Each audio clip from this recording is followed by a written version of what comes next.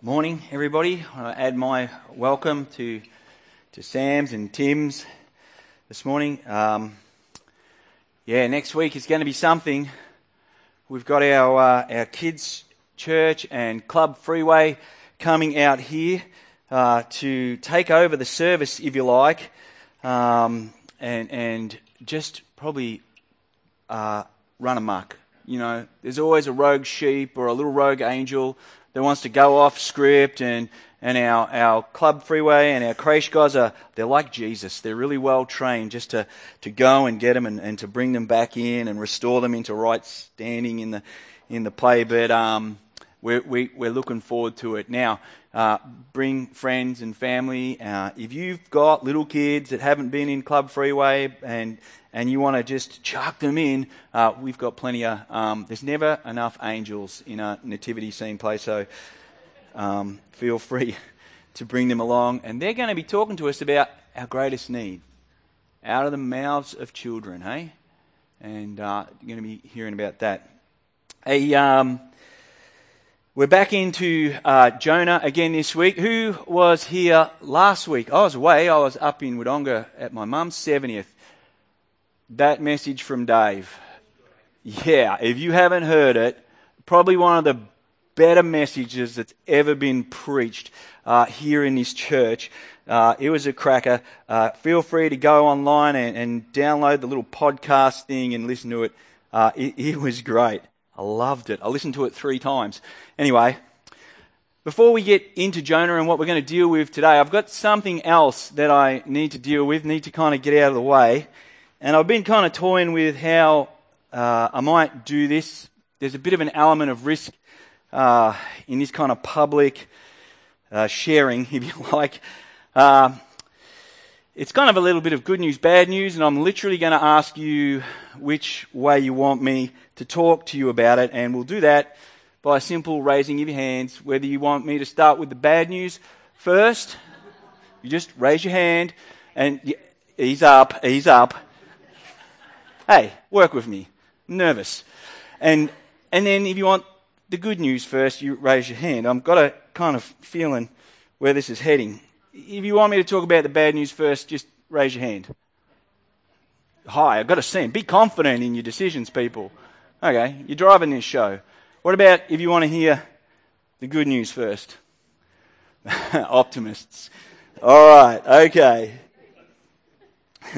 Here's the good news. Well, here's the bad news. I kind of been playing you're all part of a social experiment. Here's the good news. You're very normal. You are extraordinarily normal. In an article that was published in the National Geographic back in 2013, November 2013, according to Angela Legg, she's got a PhD in psychology from the University of California, and she did some research into this very question about good news and bad news, and which people prefer to have first. And she found this, that if you were receiving the news, overwhelmingly the majority of people, more than 75%, wanted the bad news first. Yeah. And conversely, she found, though, that if you were delivering the news, you wanted to deliver the good news first. Basically, what she found was that hearing bad news first helps us appreciate the good news. It gives us a contrast that leaves us ultimately positive in spirit about the bad news. There's hope. We heard the bad news, we heard the good news, there's hope. And for those speaking out the news, they were anxious about the bad news, not sure how it was going to land. So they wanted to get the good news out first and just kind of tack the bad news on at the end. Angela Legg, PhD in psychology from the University of California, in her research has stumbled onto a design spec of the gospel. I doubt she even knows it. Somebody needs to send her the podcast. In order to be truly transformed by good news, you have to hear the bad news first. To get the full magnitude of God's love for you, you have to sit with the reality that there really is no compelling reason for that love. And that's probably the worst news of all. You have to sit with and hear that you are in need of a Saviour, that you are far more worse than you ever dared admit, dare acknowledge. That you have and do consistently place yourself over God as an authority in your life, which is the human condition that God calls sin, which is the human condition that God can't tolerate, being God, just by his very nature, and ends in death across all lines. Bad news. But that news, while alarming and discomforting, is countered with good news. God, at great cost to himself, is pursuing sinful people in love to restore them. That you are far more loved than you could ever possibly imagine by God sits with the gospel. James writes this about how God pursues people. He writes in the New Testament, quoting Proverbs 3:4, that God gives grace. He gives grace to those who humble themselves to the news, to this bad news, those who recognize, we're bad. He gives grace to them. To those who dethrone themselves in confession and repentance, they are supplied, they are given grace by God to walk through deep heart transformation and then to live in obedience and not rebellion. That is good news. Probably the best news. But to those who would continue in pride, they will continue to feel the fierce and jealous, relentless pursuit of God to awake them to their rebellion, to create discomfort and wake them from their sin. Here's the thing. We need bad news first to truly drink the grace of God's good news, particularly when it comes to our own position before him, particularly when it comes to our need of his grace in our lives, our need of his saving, redeeming grace in our lives. In the book of Jonah, we have got to see how bad news is the agent of grace that changes both the morally good, who seek to control God or put God in their debt, and the morally wicked, who seek to make God irrelevant to their behavior or their consequences. In the story of Jonah, we found, Jonah had never really thought that the bad news of God's wrath applied to him. He is a Hebrew, he said on the boat. I am a Hebrew, one of God's special people. He fears the Lord. He worships. He participates in the rites and the rituals of worship of God, be it rather religiously and ritually, but he participates in that. He fears the Lord, the God of heaven and earth, who made the earth and the sea and all that in it. Good news. I'm a good person who does good things. That's his big claim in chapter 1. I am good because of my heritage and my practice. Grew up in a Christian home, went to church every Sunday, excelled in my gifting. I was called out to be a national religious hero of Israel. God used me, literally used me to save this nation. But for all his good works and boasting, God exposes something in Jonah's heart, and we were kind of shocked to see it. That it is just as idolatrous and in need of grace as the wicked pagans in that great city of Nineveh that he refuses to go to. And if you've been tracking along, you will know that Jonah, as I said, he's just this religious hero, a prophet of God, and Nineveh is a great city that celebrated its depravity, that took joy and pride in how brutal it was towards mankind. In fact, we get a glimpse of Nineveh's DNA through one of Jonah's contemporaries. He was a bit later, Nahum. He's a prophet. He was a prophet to Israel, but he also spoke with respect to Nineveh. If you flick over a few pages in your Bible, you'll find Nahum there. In chapter 3, we read this. You might find it on the brochure at the information center as you head into Nineveh. Welcome to Nineveh. There's plenty to do here if you revel in telling lies and plundering towns and villages. If you're into witchcraft and child sacrifice and murderous behavior, you're going to love Nineveh. In fact, as you walk around our streets, you'll see all the dead bodies piled up from just how we behave. That's Nineveh. So you can understand why Jonah feels a bit more entitled to God's love than he thinks Nineveh should be entitled to. He's good, they are bad. So when God asks Jonah to go to Nineveh on his behalf and call out against them, which is what a prophet normally did to Israel, to bring them back into right relationship with God, Jonah's own heart is exposed. His own idolatry is exposed. His goodness. He's like, on what basis do the wicked deserve the same grace as the good?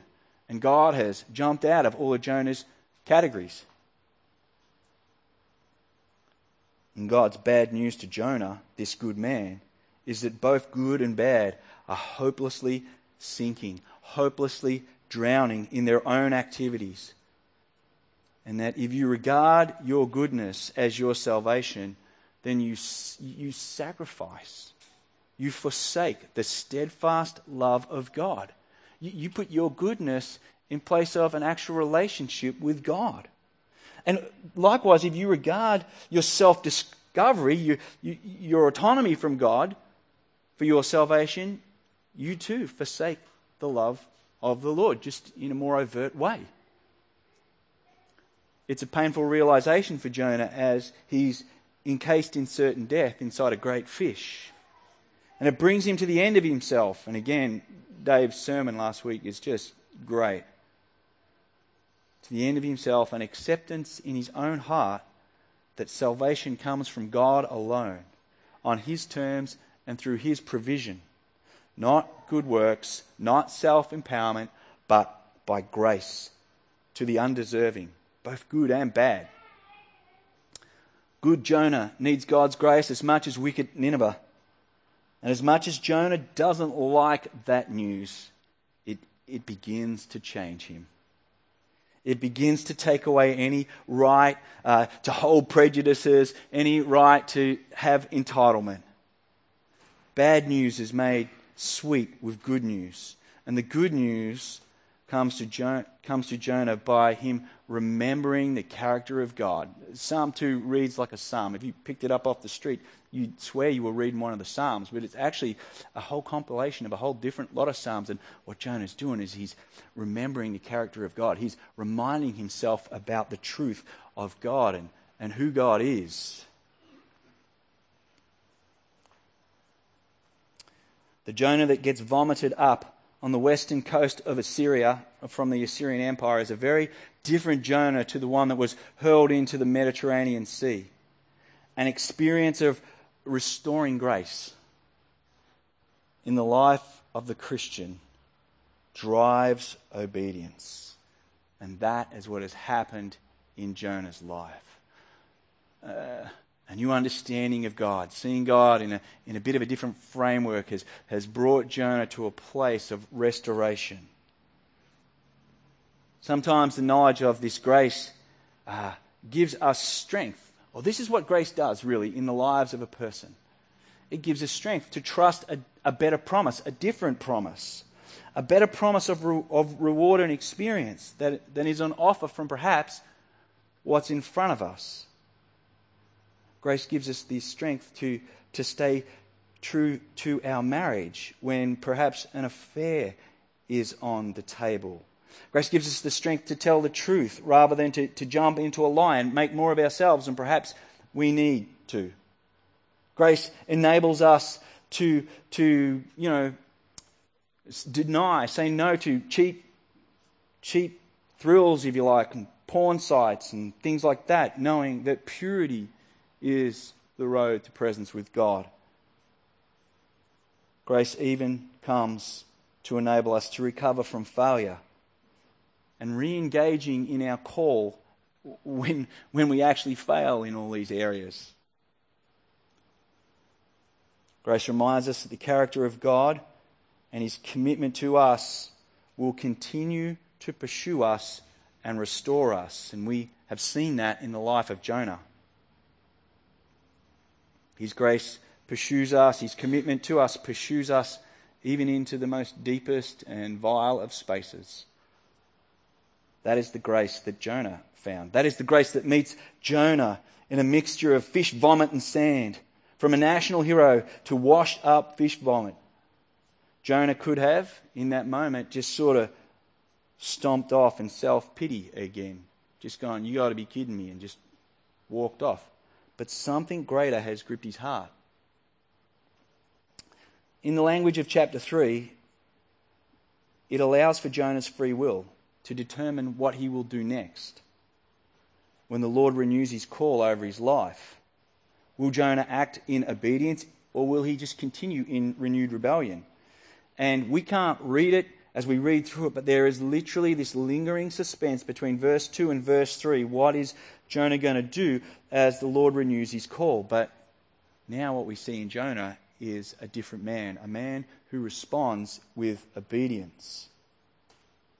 Grace is what drives obedience in the lives of a Christian.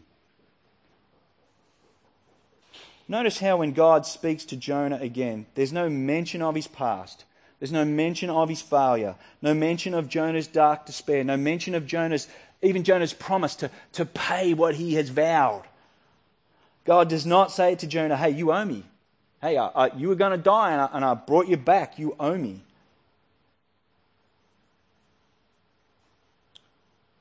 Rosemary Nixon remarks that there is a certain humility to God when he calls Jonah a second time. Isn't that just how God is to us?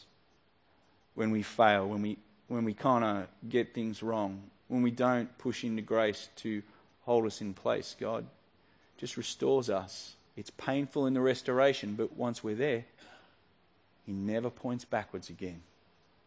He just points forward to say, this is where we're going. Jonah has an 800-kilometre walk on his hands to get to Nineveh. Plenty of time just to spend with God. Plenty of time just to get back into a relationship. It's a confronting moment. Probably just as confronting as it was in the fish. That Jonah here has been reminded that God doesn't just discard or wipe people due to their failure, but gives grace to those who can humble themselves, gives grace to those who can dethrone themselves of their own ambitions, of their own idols, of their own affections, and have a renewed affection for God. There's a lesson here for us in the vomit and the sand and the loss of Jonah's reputation. God is in the business of restoring rebels, those who have forsaken the love of God, the presence of God for their own ambitions, for their own comforts, for their own plans. And we can sometimes think, as I said, that these actions disqualify us from grace, disqualify us from service of God. The good news to us, to our self-perceived bad news, is that God desires to restore those who can humble themselves and set themselves back on a renewed path of obedience.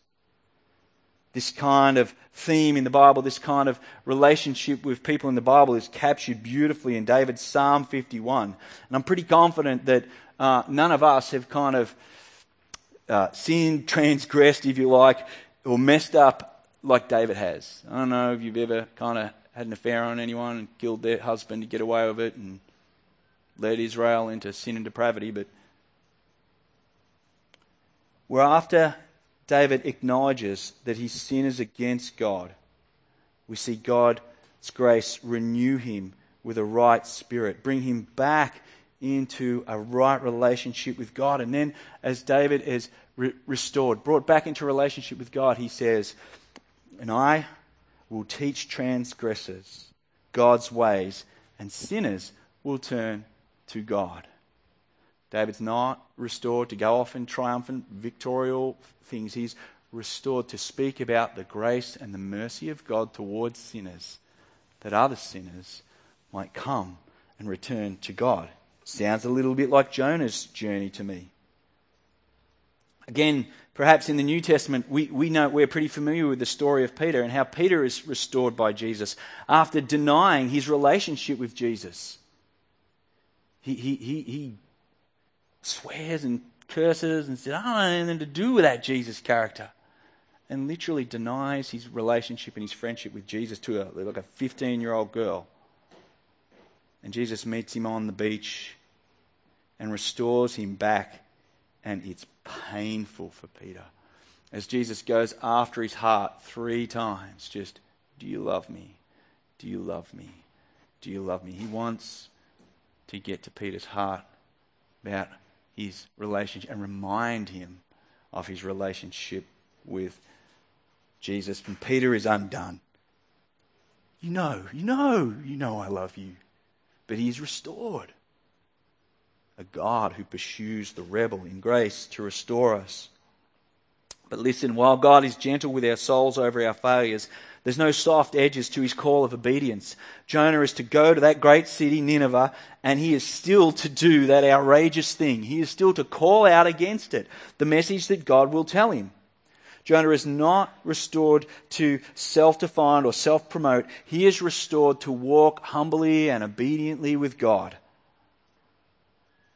And the work of grace is seen in Jonah, as this time he immediately does what God asks him, and he walks that 800 kilometres, smelling like a fish, across the desert to Nineveh to tell wicked people they're doomed, knowing full well that this is how God brings people to a place of humility. It's more than an intellectual exercise now for Jonah. It's more than a vocational exercise for Jonah. Jonah has himself been down the path of rebellion and been down the path of being restored. Bad news leaves a longing for good news, and Jonah knows that. Well, Jonah's obedience to God has a profound and remarkable results in the city of Nineveh. Walking around and walking about that great city, calling out against that great city, the message that God has given Jonah. And we only get 8 words of this message in English. There's 5 in the Hebrew. So it's remarkably short, but it's dynamically confronting. Yet 40 days and Nineveh shall be overthrown. Now, whether this is all Jonah said or just a paraphrase of what he said, we don't actually know. But its beauty is in its brevity. It's a shocking reality check that confronts the Ninevites, confronts their way of life, wakes them from their normal rhythms. You must change or you will be overthrown. You will be destroyed. There's nothing in this preaching that suggests anything about Jonah that could have moved the Ninevites. He is not the hero here. It is simply the word of God being spoken, and it's blunt. This is not some kind of wonderful, I have a dream speech, powerful rhetoric. It's just bad news of the human condition before a holy God. But this holy God who delivers this bad news has a heart for Nineveh and seeks to revive them from their sin, seeks to waken them from their rebellion. The great city that we read about here does not merely refer to the size of Nineveh, this great city Nineveh, but to God's actual interest in Nineveh as well. It can mean both things. God has always had an interest in the city. Cities set culture.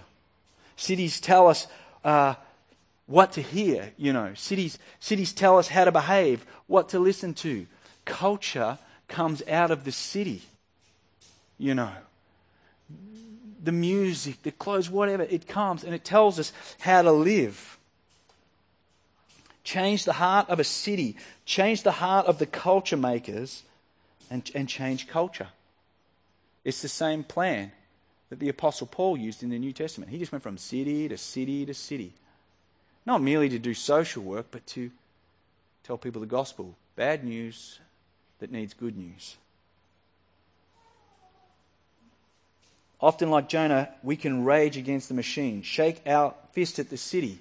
We don't like what the city's doing to our families. We don't like what the city's doing to morality, to marriages, to sexuality, to whatever it is. And we can just reject the city. And we can hide away from the city, shield ourselves from its influence, its wicked culture in our lives.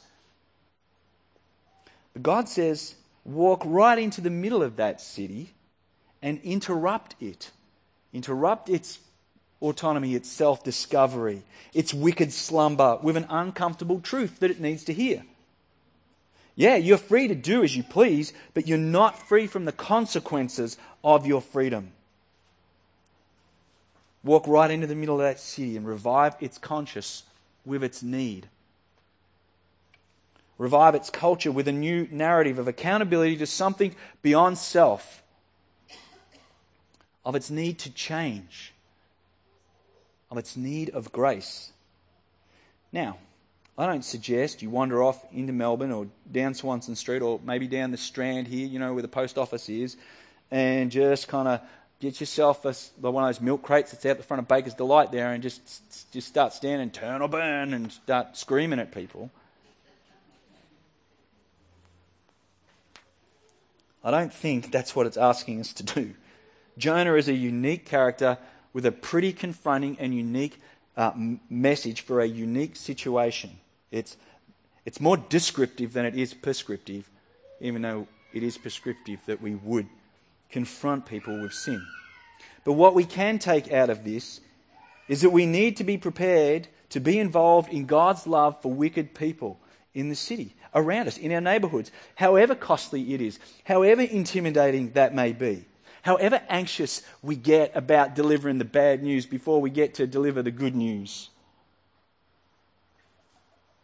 Most people know something's wrong. So when the bad news comes, they go, yeah, that makes sense. But what's the good news? They're hoping it can be made right. We need to trust the Word of God, no matter how uncomfortable it is to speak with respect to the bad news, is a desperately necessary thing to do in order for people to rightly hear and receive the good news. We're always to speak truth in love. And truth in love is best spoken by those who have been healed by grace. When it just comes out of religious morality, as a general rule of thumb, it leads to doctrinal cruelty. We can whip people, not nurture them. Jonah may not yet be comfortable with the application of grace, but he is unable to deny its scope. He knows it firsthand. And so he warns Nineveh that if they don't change, they will be overturned. He is obedient to God's desire for Nineveh at great expense and great cost to himself. And to Jonah's great displeasure, which is something of attention to us. Jonah is not exactly what you'd call a model missionary. I don't know why people use Jonah as a missionary passage, because he don't want to go, he doesn't want to preach. He's not even successful in a way. Every man, woman and child, though, from a peasant in the fields all the way up to the king of Assyria, the king of Nineveh, and here's why Jonah's not successful, believed God and changed their posture from arrogance and pride to humility, fasting and putting on sackcloth. In a book stark with its brevity, it is not without note that the writer dedicates a whole 5 verses to the repentance of Nineveh. In fact, Jonah has hardly finished speaking and Nineveh is repenting and believing God. They changed their posture, their position before God, just as Jonah had done in the fish. He is the real agent of change, the power of God's word. Nothing about Jonah, how slick he was, how forcefully, compelling he preached, just the word of God overturning Nineveh. It's interesting. This word overthrown, it is irreducibly linked to God's overthrowing of Sodom and Gomorrah. Same word, same phrase. And there's no doubt that as this is written, the image of judgment is meant to be conjured up. God is going to bring judgment for wickedness. As Jonah says, 40 days and Nineveh will be overthrown. Images of what happened to Sodom and Gomorrah cannot be denied. But here's the thing, it's also used to describe the turning upside down of something, to flip it over, literally. Or to encounter a great reversal, a change of heart. It's used for the deposing of royalty. It has these uses throughout Scripture. The message could also be heard as, yet 40 days and Nineveh will have a change of heart. The word to overthrow here has two senses, good and bad. Good news and bad news, two sides of the same coin, one leading to the other. Nineveh needed to hear the bad news in order to experience the good news. The whole thing is climactically brought to a head as the king gets up off his throne and in humility takes off his robes and his royal dress and dresses in sackcloth and sits in ashes. It's a wonderful picture of how power ultimately needs to acknowledge need beyond its own strength, need beyond what it can accomplish in itself, beyond its own enabling. There's no sense of entitlement, no sense of contract between the people and the king of Assyria with God. Just recognized need, just demonstrated humility and acknowledgement that they are wrong and they must change. True repentance goes beyond merely feigning rituals. It addresses the heart that commands the actions of people. Listen to the proclamation of the king. Not merely just dress in sackcloth and sit in ashes, but let everyone turn from their wicked ways and the violence that is in their hands. Change who you are. Change your nature. Change who you are. Here is what the conviction of sin that comes from hearing the word of God does. And here is what grace enables us to do. It enables kings to get down off thrones, to take off their robes of power and sit in ash and be more secure than they ever were sitting on that throne. All genuine heart change involves giving up our thrones, our idols, our grasps at power, of saving ourselves, of being our own saviours. And all true repentance begins with humility and recognising our need. And then we see God does something extraordinary. He relents. He withholds his wrath from Nineveh. He acts in accordance with his disclosed character and promise. He relents from wrath. He holds back judgment, giving Nineveh time to get to know God. Kind of like Jonah walking through the desert. Nineveh now have time. The prophets in their midst. They can actually get to know this God. It's a biblical pattern. The whole way through the Old Testament, grace is always on the table before judgment is brought down. That's how God rolls. Noah builds an ark. 120 years he's preaching righteousness. Get on this boat.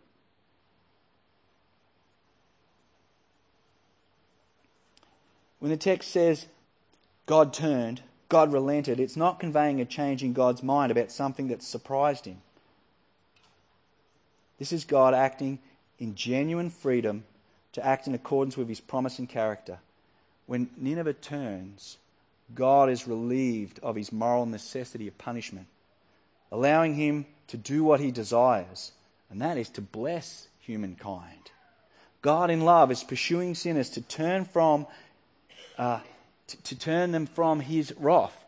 He pursues them that they might turn from their sins and be turned from his wrath. And these things are not mutually exclusive truths, but they do pose a question. And the question is the one that Jonah asks. How can mercy and justice coexist? How can love and wrath be dealt in the same hand? How can good news and bad news come together in the same story? Well, Jonah never gets the answer in this book. The answer never comes. And in fact, we wait 800 years for the answer to come.